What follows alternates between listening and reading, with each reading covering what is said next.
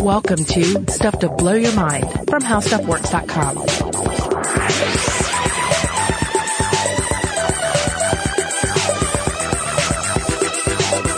Hey, welcome to Stuff to Blow Your Mind. My name is Robert Lamb. And I'm Joe McCormick. And Robert and I, last time were talking about the rapture, about Christian eschatology, religious eschatology in general, and secular eschatology of a technological nature, such as the singularity, transhumanism.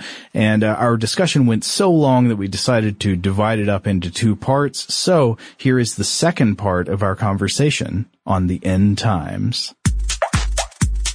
Okay, well, I've got another futurist, sort of techno-futurist mindset that I think we can ask. Is this a religion? Is it like a religion? Or does it just sort of like tickle some of the same weak spots we've got as many religions do? So I want to talk about the singularity. Robert, do you feel good about the singularity? You feel bad about it? You think it's a bunch of hooey? I feel good about it. I mean, part of that I think comes from just being I'm a fan of like the E&M Banks culture series model of a post-singularity, post-scarcity world in which the super intelligent computers have our best interests at heart. They kind of look after us as kind of benevolent, semi-knowable gods. Yeah, okay. Well, so I think we need to explore this idea because this to me is the core of this kind of topic we're talking about today, like technological eschatology. So you could say that the singularity, I think, has come to have almost as many interpretations as the Christian eschaton, right? Like, just like the Christian eschatologies, they're all sort of loosely related and grounded in similar beliefs, but they vary in the explicit details or in the way you'd explain them, even if they're not necessarily contradictory. So in the most basic sense, the singularity is a hypothesis that technological innovation at some point in the future is going to reach a tipping point of unimaginable innovation that fundamentally changes the fate of humanity on a rapid time scale. Very often it involves artificial intelligence. So I'm going to talk about three basic models just to give you an idea. One is the superintelligence model. And this is the idea that humans are going to create superhuman artificial intelligence. So when you think about it, intelligence, I would probably agree, has been the most rapid driver of change in the universe up until this point. Like in cosmological or geological history, what difference does 10,000 years usually make to anything? You know, not a lot, hardly any. But you think about how much Earth has changed in the past 10,000 years due to intelligence. Once we reach the creation of machines with functional intelligence exceeding that of any human, assuming that actually does happen, proponents argue that this superhuman artificial intelligence is just going to rapidly transform our environment. The conditions of our lives and the capabilities of human civilization will be fundamentally transformed on a very huge scale. And they say, so the age of superintelligence is dawning, and this is the singularity.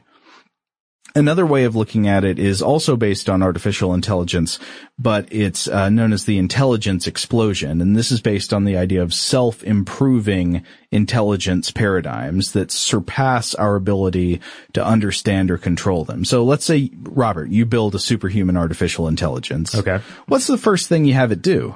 Co-author my paper about the creation of superhuman AI intelligence. Yeah. Oh, yeah. Well, that's a smart move.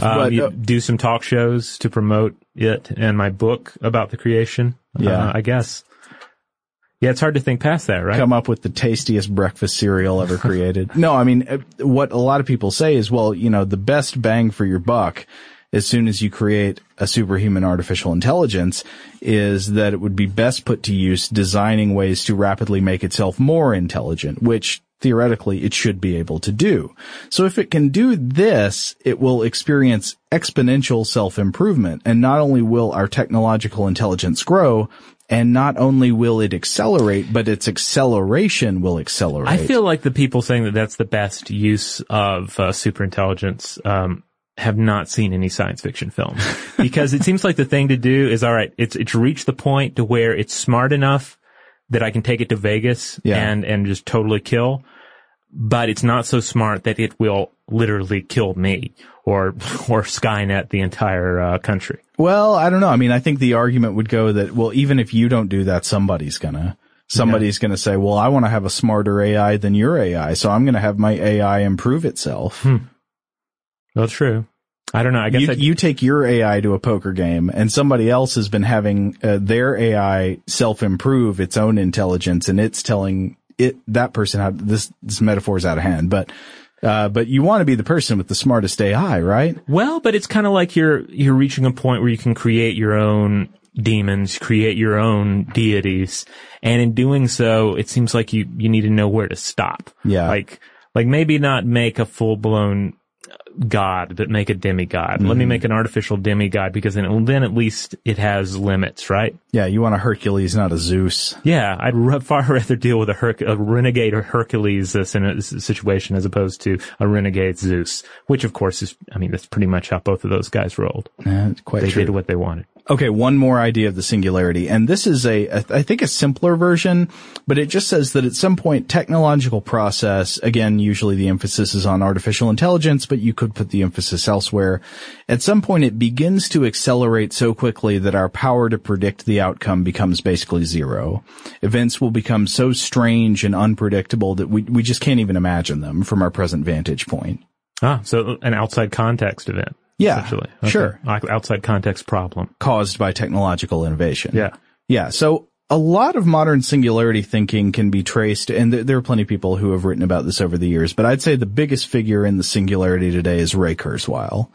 He's the technologist and author, Ray Kurzweil, very smart guy, worked on technology for years. He's made a lot of very accurate and interesting predictions that have proved correct over the years.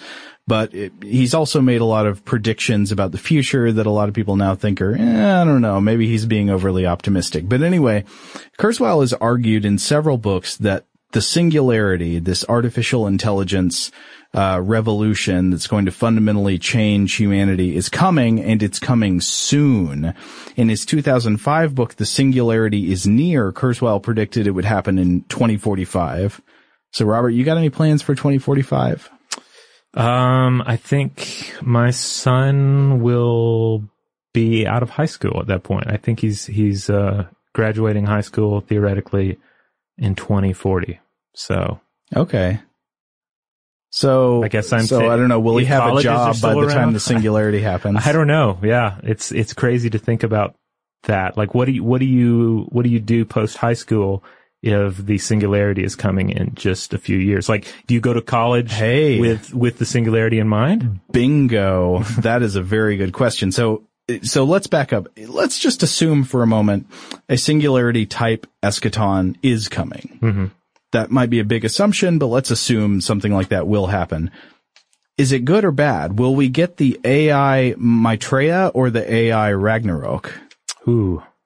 Well, obviously I want Maitreya as opposed to Ragnarok. Yeah, so the Maitreya version, what would it be? Wars cease, all diseases, including aging itself, are eradicated, there's general abundance of resources and wealth, everybody gets what they want, humans live indefinitely in a state of harmony, exploration, and bliss.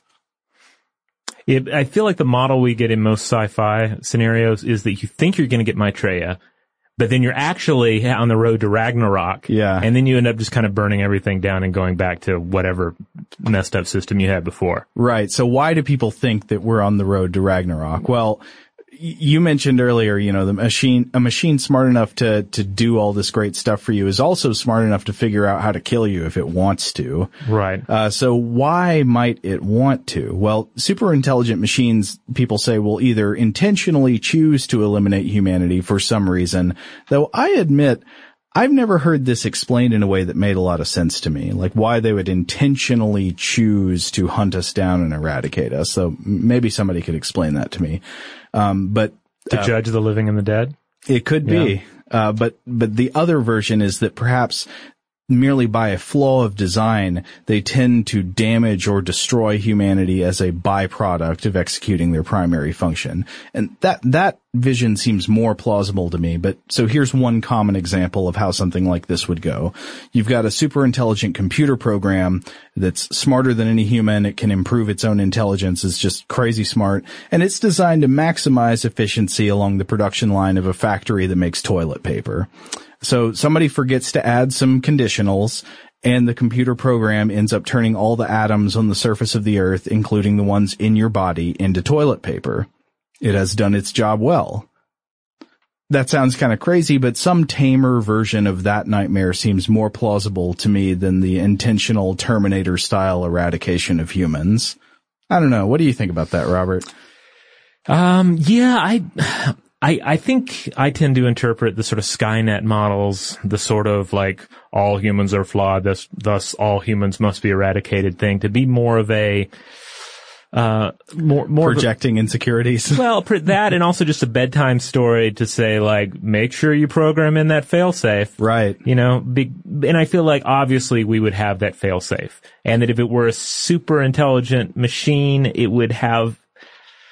Yeah, I just have a hard time buying into that model of a super advanced system, that it would be so catastrophically myopic. Yeah. I mean, both visions have their advocates, right? I mean, right. There are smart people on both sides. But the funny thing is, all this is assuming that something like the singularity will actually happen one way or another. And not everyone agrees that it will. Mm-hmm. But there are also people who have been critical of the idea of the singularity, and some people who have characterized it as a religious idea inherently. One of them is the technologist and virtual reality pioneer, Jaron Lanier. And he's got a lot of opinions about the singularity. He's made this case in books that it's not only religious in nature, but potentially a dangerous or harmful religion. So I read an article that he wrote and published in the New York Times in 2010 called "The First Church of Robotics." Mm-hmm. And I thought this was interesting. So Lanier points out that every news report of an advance in artificial intelligence gives us the impression that the field is making steady progress to overtake human intelligence and capabilities. And I sort of agree with him. I get that feeling when you see these little news stories, like there's a new artificial intelligence program that can smell flatulence. There's a new artificial intelligence program that can tell a joke. You know, all these like weird little quirks of humanity, and they seem to add up to something over time. Okay, so it can smell farts, it can make jokes about farts. Right. It's about to corner like the stand-up comedian. It has become market. Adam Sandler. Yeah. It has surpassed its humanity. But yeah, so there's nothing wrong with individual AI projects, Lanier says. In fact, he has worked on them himself, but he makes a couple points. He says, individual advances in artificial intelligence research can be interpreted more usefully without the overall framework of AI, meaning without the idea that computers are becoming synthetic versions of human intelligence. And the example he gives is, the IBM computer winning on Jeopardy, Watson going on there beating people on Jeopardy. So he says that's a theatrical stunt that oversells a fake aspect of what this computer program can do, conversational human knowledge, which it doesn't really have. Right. And undersells a real aspect of its capabilities, that it's a very powerful phrase-based search engine. And then he also says that AI that the AI that in some way passes for human requires humans to do all the work. Like when you've got a social robot, going around saying like, "Hi, I'm your friendly social robot. Look at how advanced my artificial intelligence is." His point is that humans being social will work with what they get. And if you're having a transaction with a robot that you are told is social in nature, you can very easily adapt your social behaviors to the extreme limitations of this machine. And they do tend to be pretty extreme. You're not going to mistake a machine for a human. Yeah, I mean, as we've discussed on the show before, I mean, humans can have conversations with a doll, with a smiley face that's scrawled on the wall in pudding. So, it's not that much of a step to say that yes, we can have a conversation with a chatbot. Yeah. We can have a conversation with a search engine. And of course, we can certainly have a conversation with an Echo Borg. How often though do you meet a person who really loves fruit trees? That's true. I love fruit trees. I hate fruit trees. What? How can you hate fruit trees? Because I'm not a robot like you. What would you do if you found a turtle? The turtle's on his back. Why aren't you turning him over, Joe? What? I'll tell you about my mother. Okay, sorry. So, but anyway, Lanier goes on to say, quote, What bothers me about this trend, he's talking about this AI media trend, however, is that by allowing artificial intelligence to reshape our concept of personhood, we're leaving ourselves open to the flip side. We think of people more and more as computers, just as we think of computers as people. And I think there might be something to that, actually, that the idea of AI not only sort of lifts computers up, but in a certain way, at least emotionally, kind of lowers humans down. Yeah, and we've discussed this, I feel, recently on the show, too, about how just, even though we have this increasingly pervasive model of our own cognitive performance as being essentially a program. We think about processing things. We think about visual input of data. We think about crunching the numbers, and various other models. We use technology to inform our understanding of how our brains are working. And those are just metaphors, really. Yeah. But the underlying processes are not really comparable to the computers that we have today. It would be, we could maybe compare them to an advanced computer we'll have in the future, some sort of, advanced, machine. Yeah. Maybe. Yeah, I think that's true. They're very much metaphors. And I'm not saying that they're not useful metaphors, but I do think I want to take what Lanier's saying seriously here, because I think he has a point. Anyway, he goes on, when he's going to get to the singularity. So he says, engineers are humans with human desires, even though they may be advocating this sort of like dehumanized technological ideology or view of intelligence and personhood in the world. And they've got the same desires that lead us to create and follow religions. So this sort of leads them to wrap their technological ideologies up into parallels of religious thinking. And according to Lanier, he thinks the concept of the singularity is a religion expressed through engineering culture. And he points out if this religion entails, essentially eschatological beliefs that imply that most people, basically, I would say anybody not working in information theory, artificial intelligence, or robotics, if pretty much anybody outside those fields can basically just sit and wait for imminent salvation or destruction via the machines, and if inadvertent devaluation of persons by overstating analogies between persons and computers takes place, it can certainly exacerbate tensions between traditional religions and modernity, and it can be a destructive and demoralizing force in itself. So anyway, he ends by saying technology best serves humanity when we resist the urge to turn it into a religious ideology. Yeah, because otherwise you end up in a situation where you're like, I could exercise and eat right, but singularity's coming. Singularity's going to work that out. Yeah. Or you might think, I'm not even going to bother to write the Great American Novel because Great American Novel bought 3705. It's going to write the Great American Novel. It's going to write one a day or one every hour. Yeah, I could work hard to achieve peace in world civilization, but maybe the AI will sort it all out for us.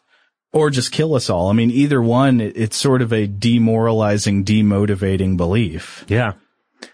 Which, of course, has obvious parallels with, more apocalyptic, near future, religious movements that have said the end time is coming. So what does it matter? Give me your money now. Certainly. Yeah. Whether it's, secular or, supernatural or not supernatural in nature, if you've got beliefs about, a powerful force that comes in and intervenes and makes all of our actions obsolete, either way it comes from, that seems like it can have a demotivating force on the way you live your life. But I want to say one more thing Lanier says about the singularity that I think is interesting. So I listened to a podcast that was an interview with Lanier, and he says, quote, "The difference between a religious fanatic and a religious non-fanatic is in the certainty of the imminent timing of whatever their eschaton is, whatever their end of days is. It's when you believe that you know when it's happening and it's soon that you really turn into a nutcase and you do harm to yourself and others. In my mind, the singularity movement is sort of doing that." And I think I see what he's saying there, because he sort of qualifies saying that if you mean in the very long-term view, humanity will make some phase transition and it has something to do with information technology, that's not necessarily crazy or harmful. You might say, who knows, over the next few thousands of years, somehow humanity might change itself due to computers and the internet and stuff like that. But the notion that it's going to happen in 20 years or something is destructive and a sign of fanaticism, according to him. And I think that idea makes sense to me too.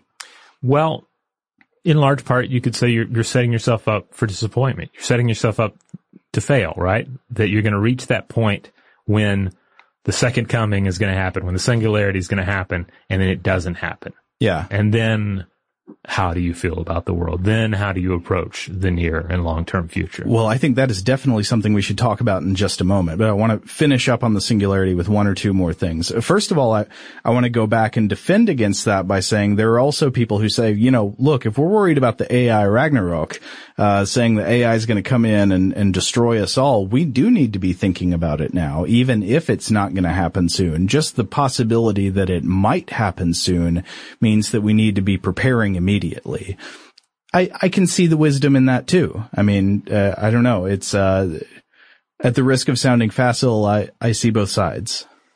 Yeah. Well, I mean, certainly, if the iceberg is out there, we want to know how not to run the ship into it. Right. But then again. But what if the iceberg is a superhuman robot that you don't even know whether it could possibly exist or not? Well, that's the kind of thinking that enables humanity time and time again to not actually, deal with the problems that are facing them. To just say, it might not even be real. So I don't know. The jury's still out on the science there. So I want to offer one more thing, the impossible defense of singularity thinking. I found a short video on YouTube where somebody in a crowd asks Ray Kurzweil himself, the guy who said it's going to happen in 2045, if the singularity is a religion. And Kurzweil responds that he says that essentially it does provide some of the same things that religion traditionally provided, like a means to forestall death. That's worth pointing out. But it's also not a religion inherently because it's based on scientific and technological prediction. And he said, quote, it doesn't start from rapture. He also says, quote, religion emerged in pre-scientific times. To call it a religion is to say that it's pre-scientific or unscientific. And I think, maybe or maybe not, like, I definitely do sense that some people who call the singularity a religion, because Lanier's not the only one who said this. This is a thing people say in criticism of it. I think some people are merely being pejorative. Yeah. You've noticed that if you ever heard anybody call something that's not a religion, it's an insult. Isn't that interesting? Like, that political candidate you agree with, Greg Stilson. Man, all you Greg Stilson supporters are like a religion. That's never a positive thing. Yeah.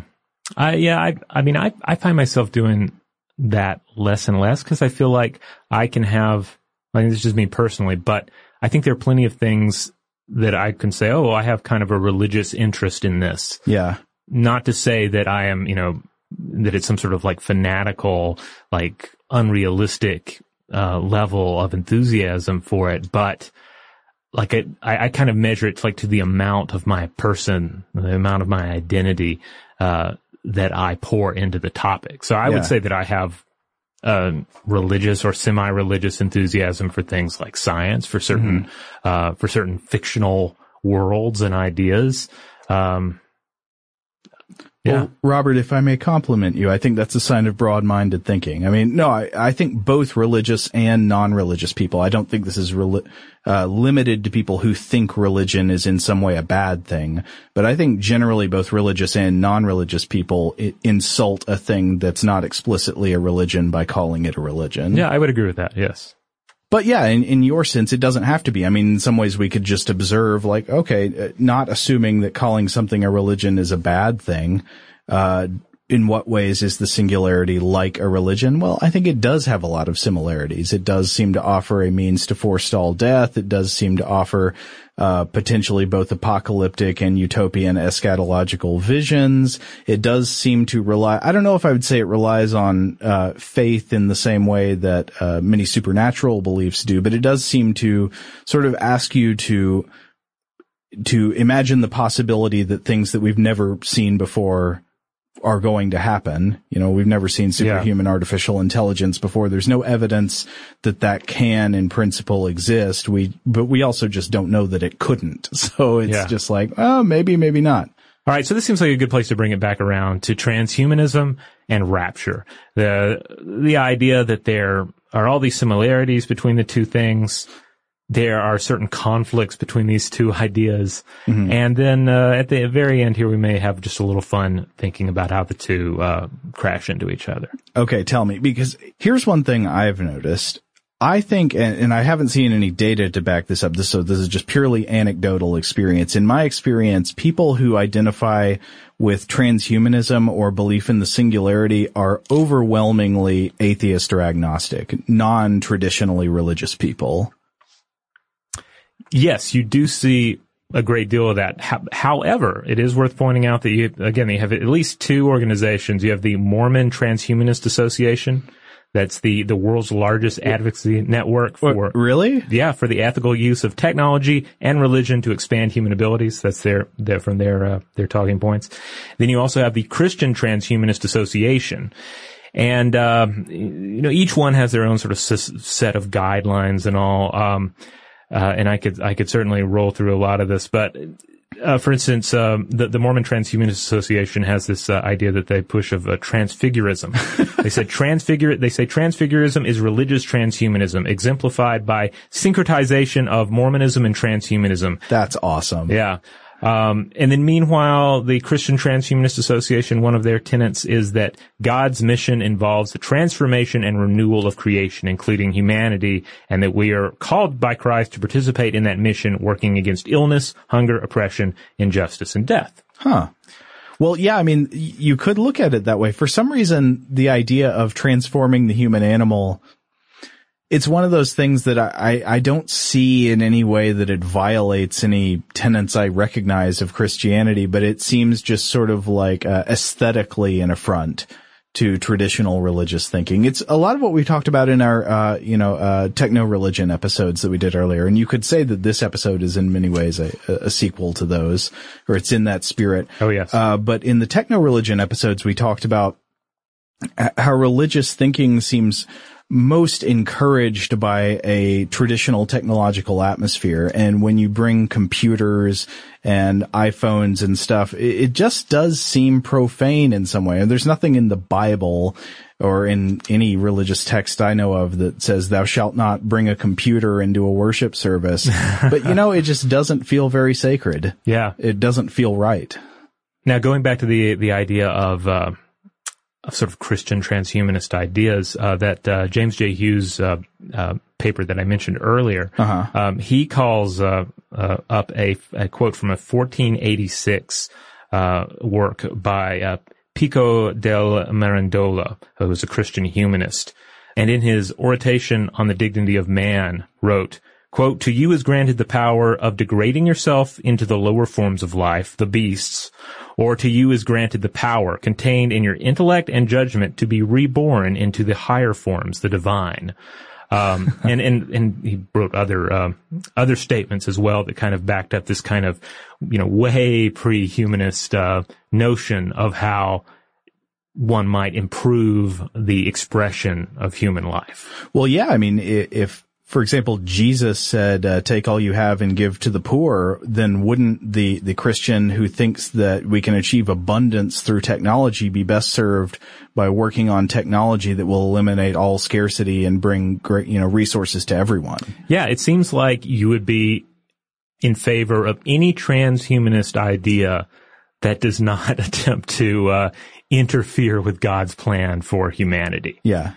So I guess it depends on what you think that plan is. Right. Now, this is where we get into an interesting idea, and this is kind of where, okay, so first of all, you see a lot of, especially in the conspiracy theorist, sort of the Christian conspiracy theorist area of the internet, you see a lot of mashing up of transhumanist ideas with the bad guys in a book of Revelations. Oh, yeah. Remember how I mentioned the ones who get to rule with Christ in the millennium are those who have not taken the mark of the beast. And many what is the mark of the beast? I've seen various interpretations where they say, oh, the mark of the beast is transhumanism. Yeah. Like to become transhuman is to take the mark of the beast, and therefore only sort of, non-augmented humans are going to be part of this model. There have been many visions of the mark of the beast in Christian literature that thought that it was going to be some sort of biometric verification. Yeah. So imagine that you replace your credit card with a barcode or a chip in your arm or your head or your hand or something like that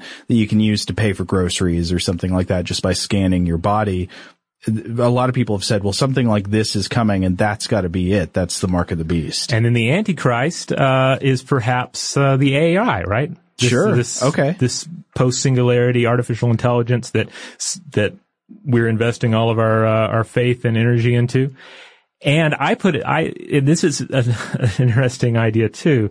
I have seen arguments to say that the Illuminati or the Antichrist or the Illuminati and the Antichrist, however you want to factor those two bad guy factions together, they are going to create a fake rapture. Okay. In order to trick the faithful into thinking that the rapture has already occurred and they were left out, thus like dismantling their faith a bit. That is an awesome conspiracy theory. It is. That's like the mother of them all. Yeah, I found some stuff online about it dating back from around 2000. Mm-hmm. And they were weirdly propping up some of this by pointing to a Technology Review article about editing live video, editing people out of live video. Okay. The idea being here that through mass media consumption, you could fake the rapture of individuals. And if I may, I'm thinking if the Illuminati's involved in this, you could then disappear like famous amoral individuals and say, hey, check out this particular awful celebrity just got raptured. You didn't. Clearly you should abandon all of your faith. That is mighty sinister, Robert. Or is it though? Because, okay, so I'm playing with the ideas here and having some fun with the ideas, but if the Antichrist is an artificial intelligence, could it be a benevolent artificial intelligence that has realized, hey, if the end times come, that's bad for all these humans that I'm protecting. What can I, as an all-powerful AI, do in human society to prevent the end times from coming? Does that mean faking the rapture and perhaps forestalling the rapture? Well, I know many Christians believe that the Antichrist will come in the name of peace. Yeah. And that is weird that you would end up in a scenario where you would say, no, peace is bad because we actually need all of that tribulation to come so that the good guys can ultimately win, even though it's going to mean a lot of suffering. Okay, we've gotten very, very deep into the both secular and religious theology of the end here, so maybe we should pull back. Are you ready to pull back? Let's pull back. Let's pull back to the real world and look at a few examples of what happens when our eschatons, when our spiritual end times utopias or apocalypses don't come about as predicted. So there have been so many religious predictions of the end times that have failed. There is no way we can even begin to list them. I would recommend you go to Wikipedia. Here's a great Wikipedia page, called List of Dates Predicted for Apocalyptic Events. There are just hundreds, and it's really interesting. One of my favorites is, the leader of one of the leaders of the Munster Rebellion, the Anabaptist Rebellion. In Prussia, Jan Matthias, he had a good end times prediction that didn't turn out good for him, and I think he ended up mutilated. And anyway, things don't tend to. Well, actually, not tend to. Why am I hedging? No one who has ever predicted the end of the world has turned out to be correct. That is a true statement. Inevitably, these predictions fail. And then what happens when they fail? Because if you're the kind of individual who's throwing out these predictions, there tend to be people listening to you, reading your word, gathering around you, maybe giving you all of their money and living in a barn with you or in a bunker or planning for spaceships to come and steal you away so you can avoid massive floods. And then how do you readjust? Well, there was a famous 1965 book that came out from psychologist Leon Festinger titled "When Prophecy Fails," and this was an important work. He and his colleagues studied the Seekers, a religious group that believed a massive flood would wipe out the West Coast, and the founders said that beings from the planet Clarion were communicating to her through automatic writing, and then the followers were abandoning their jobs, their possessions, their spouses to wait on the flying saucers that would rescue them. Wow. And then nothing happened. So they all figured they were wrong and went home, right? No.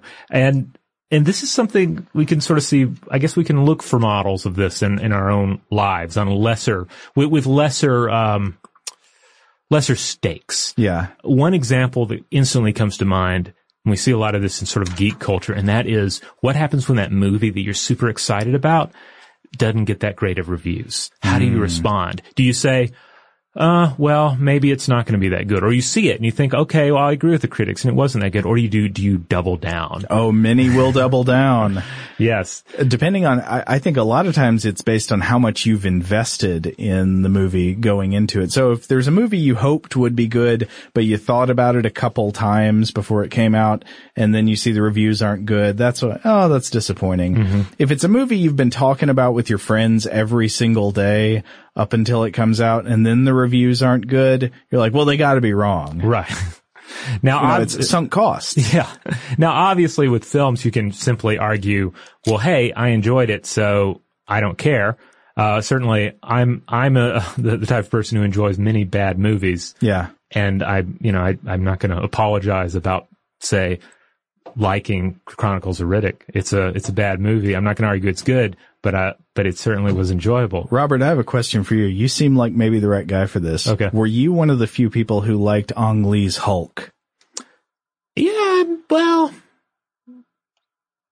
I enjoyed it at the time. I didn't love it, but I was like, yep, that's the Hulk. He's hulking it up there. Yeah. I like the follow-up more, but I don't think people were in love with that one. Like that one, even though it was an early Marvel Cinematic Universe movie. The one with Edward Norton? Yeah. Yeah, I feel like, I enjoyed that. One seemed kind of forgettable. Yeah, that one, those who are a member of the religion of the Marvel Cinematic Universe, they do not bring that particular, book of the Marvel Cinematic Bible up that much. It is the problematic chapter in the scripture. It's like Second Chronicles. People just don't quote from it a whole lot. Yeah. But anyway, I'm getting a little off subject here. Essentially, Festinger entered into this with the mindset that people would need to resolve cognitive dissonance. They can't just argue, hey, I know that my beliefs are crappy, but I enjoy them. No, your beliefs were based along the lines that a flood would come and you'd be on a UFO right now, and you are not. Yeah. So how do you deal with that? He said that they doubled down on their beliefs and recruitment efforts. But in reality, some leave, but the vast majority experience little cognitive dissonance, and so they make only minor adjustments to their beliefs. So it ends up having it doesn't have that great of an effect. Yeah. Like the failures come, and you can always, this is the key part, you can always attribute that failed prophecy to human slip-ups. Right. Well, I mean, so let's say you predict that the singularity is going to come in a certain year, and you get there and nothing happens. Well, I mean, you could always say, well, hold on now, this doesn't challenge in any way the principle that the singularity is coming and it's coming soon. It's just, I can explain this. We had a big recession in the economy several years back, and that cut way down on funding for universities and corporations that are studying machine learning and artificial intelligence. And so progress just got slowed by some external events that are, my predictions basically sound. We just had a few slip-ups that happened. We didn't realize Pokemon Go would be such a success and distract everybody and decrease productivity. Right. So, you can make those arguments about singularity. You can make those arguments about any kind of social utopian idea. Yeah, you can make excuses for anything. Yeah. I mean, the typical problem with utopian cults is it's almost always the same. The utopian leader says, this is the way, we're going to make life better for you and all the followers, and then there's some sort of sex scandal. There's some sort of power disruption. Something goes wrong, and you can always say, well, no, they just were the wrong vessel for the message. Well, this also works for non-technological but secular utopias. Imagine the way people think about the implementation of communist utopia. Yeah. So you create a Marxist government, and I'm not talking about, socialist democracy or whatever, but the real utopian vision, like we're going to create a perfect workers' paradise. and it kind of fails, or I mean, I guess it's always arguable, but I think it's pretty hard to say, look at the Soviet Union or something and say that worked great. But you can always argue, well, they just didn't do it right. It's not a problem with the principle. They weren't real communists or something. Yeah. They were the fake Christ, as opposed to the actual Christ. They were Antichrist. There's nothing wrong with the principle behind my end times prediction. I made errors. Yeah, somewhere. The math is wrong. I translated the golden tablets incorrectly, etc. So that seems to be the basic timeline, the basic outcome for any kind of failed prophecy, be it, the value of a particular superhero movie or the outcome of an apocalyptic prophecy. Robert, I want to ask you about one weird specific example. So we've mentioned the idea of singularity. That, of course, hasn't been disproven yet, but, we can imagine how it could be adjusted if it were disproven. We've talked about Marxist supposed utopias. But I wonder if you could look at the internet as a failed secular utopia.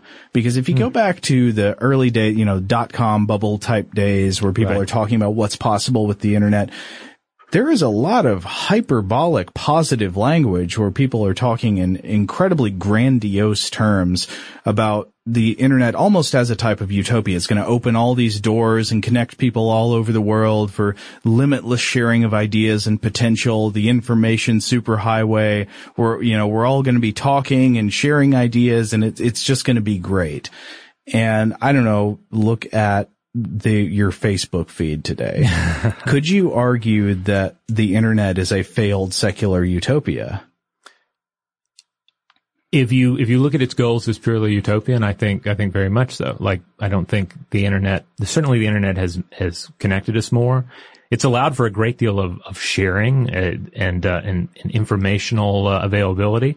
But on the other hand, it also allows you to simply, flock to people who share your own set of beliefs, making it easier to find like-minded individuals, both in the positive and in the negative sense. It allows us to put on a mask and lose our identity and lash out with the most horrible, in the most horrible ways at complete strangers. I mean, I don't have to tell anybody this. You're all on the internet. You know that, how it all plays out. It's more of just an expression and in various ways amplification of who we are as opposed to a refinement of who we are. Isn't that always the way? Yeah. You could look at that as all utopias. Somehow all utopias end up being very human. Yeah. Like, we're still going to express as human, no matter what sort of social structure you try and strain us through, no matter what kind of technological change you strain us through, we're going to come out as the same animal. And I think that's inherently why there is the appeal of these superhuman forces, like either a supernatural religious force, God, or the gods of any religion coming in to set things right via some kind of power that transcends what we're capable of naturally, or a superhuman artificial intelligence, powerful machines that are smarter than we are and know better than us and can improve us in ways that we don't seem to be capable of via our natural experimentation with social behavior. Yeah. So enter the AI, enter Christ, enter the Bodhisattva of the future. Yeah. Whatever it takes for something from the outside to step in and shake us into the right form. All right. So there you have it. The rapture, the singularity, transhumanism. We threw out a lot of ideas here and moved them around on the board, had some fun with them. Hopefully had some thoughtful conversation about it, and I'm sure a lot of you have some feedback as well, your own thoughts on these topics. And I do want to ask everyone out there, if there was some sort of a Christian rapture, what if there was a way to create a rapture-proof suit? Oh, wow. Superhuman technology versus supernatural power. Yeah. I mean, the AI Antichrist that I was going on about earlier, perhaps they might come up with some sort of shielding to try and prevent, souls from being sucked up into the outer void. Uh-huh. And then on the other hand, perhaps someone might want to even a faithful individual might say, actually, I need to stay behind. I want to document it. Or maybe I love some people in my life too much who are not believers, or I just want to, make sure I get to work on time the next day. I better wear a rapture-proof suit that will contain myself and keep my, almost like wearing, like weighted boots to keep from just rising above the ground. Robert, you never cease to amaze me. Oh, well, thank you, Joe. I try. So anyway, rapture-proof suits. What do you think about that? You can find us at stufftoblowyourmind.com. You can reach out to us on Facebook and Twitter, a few other social media accounts as well. You'll find links to those at stufftoblowyourmind.com. And if you want to email us, as always, you can write to us at blowthemind@howstuffworks.com.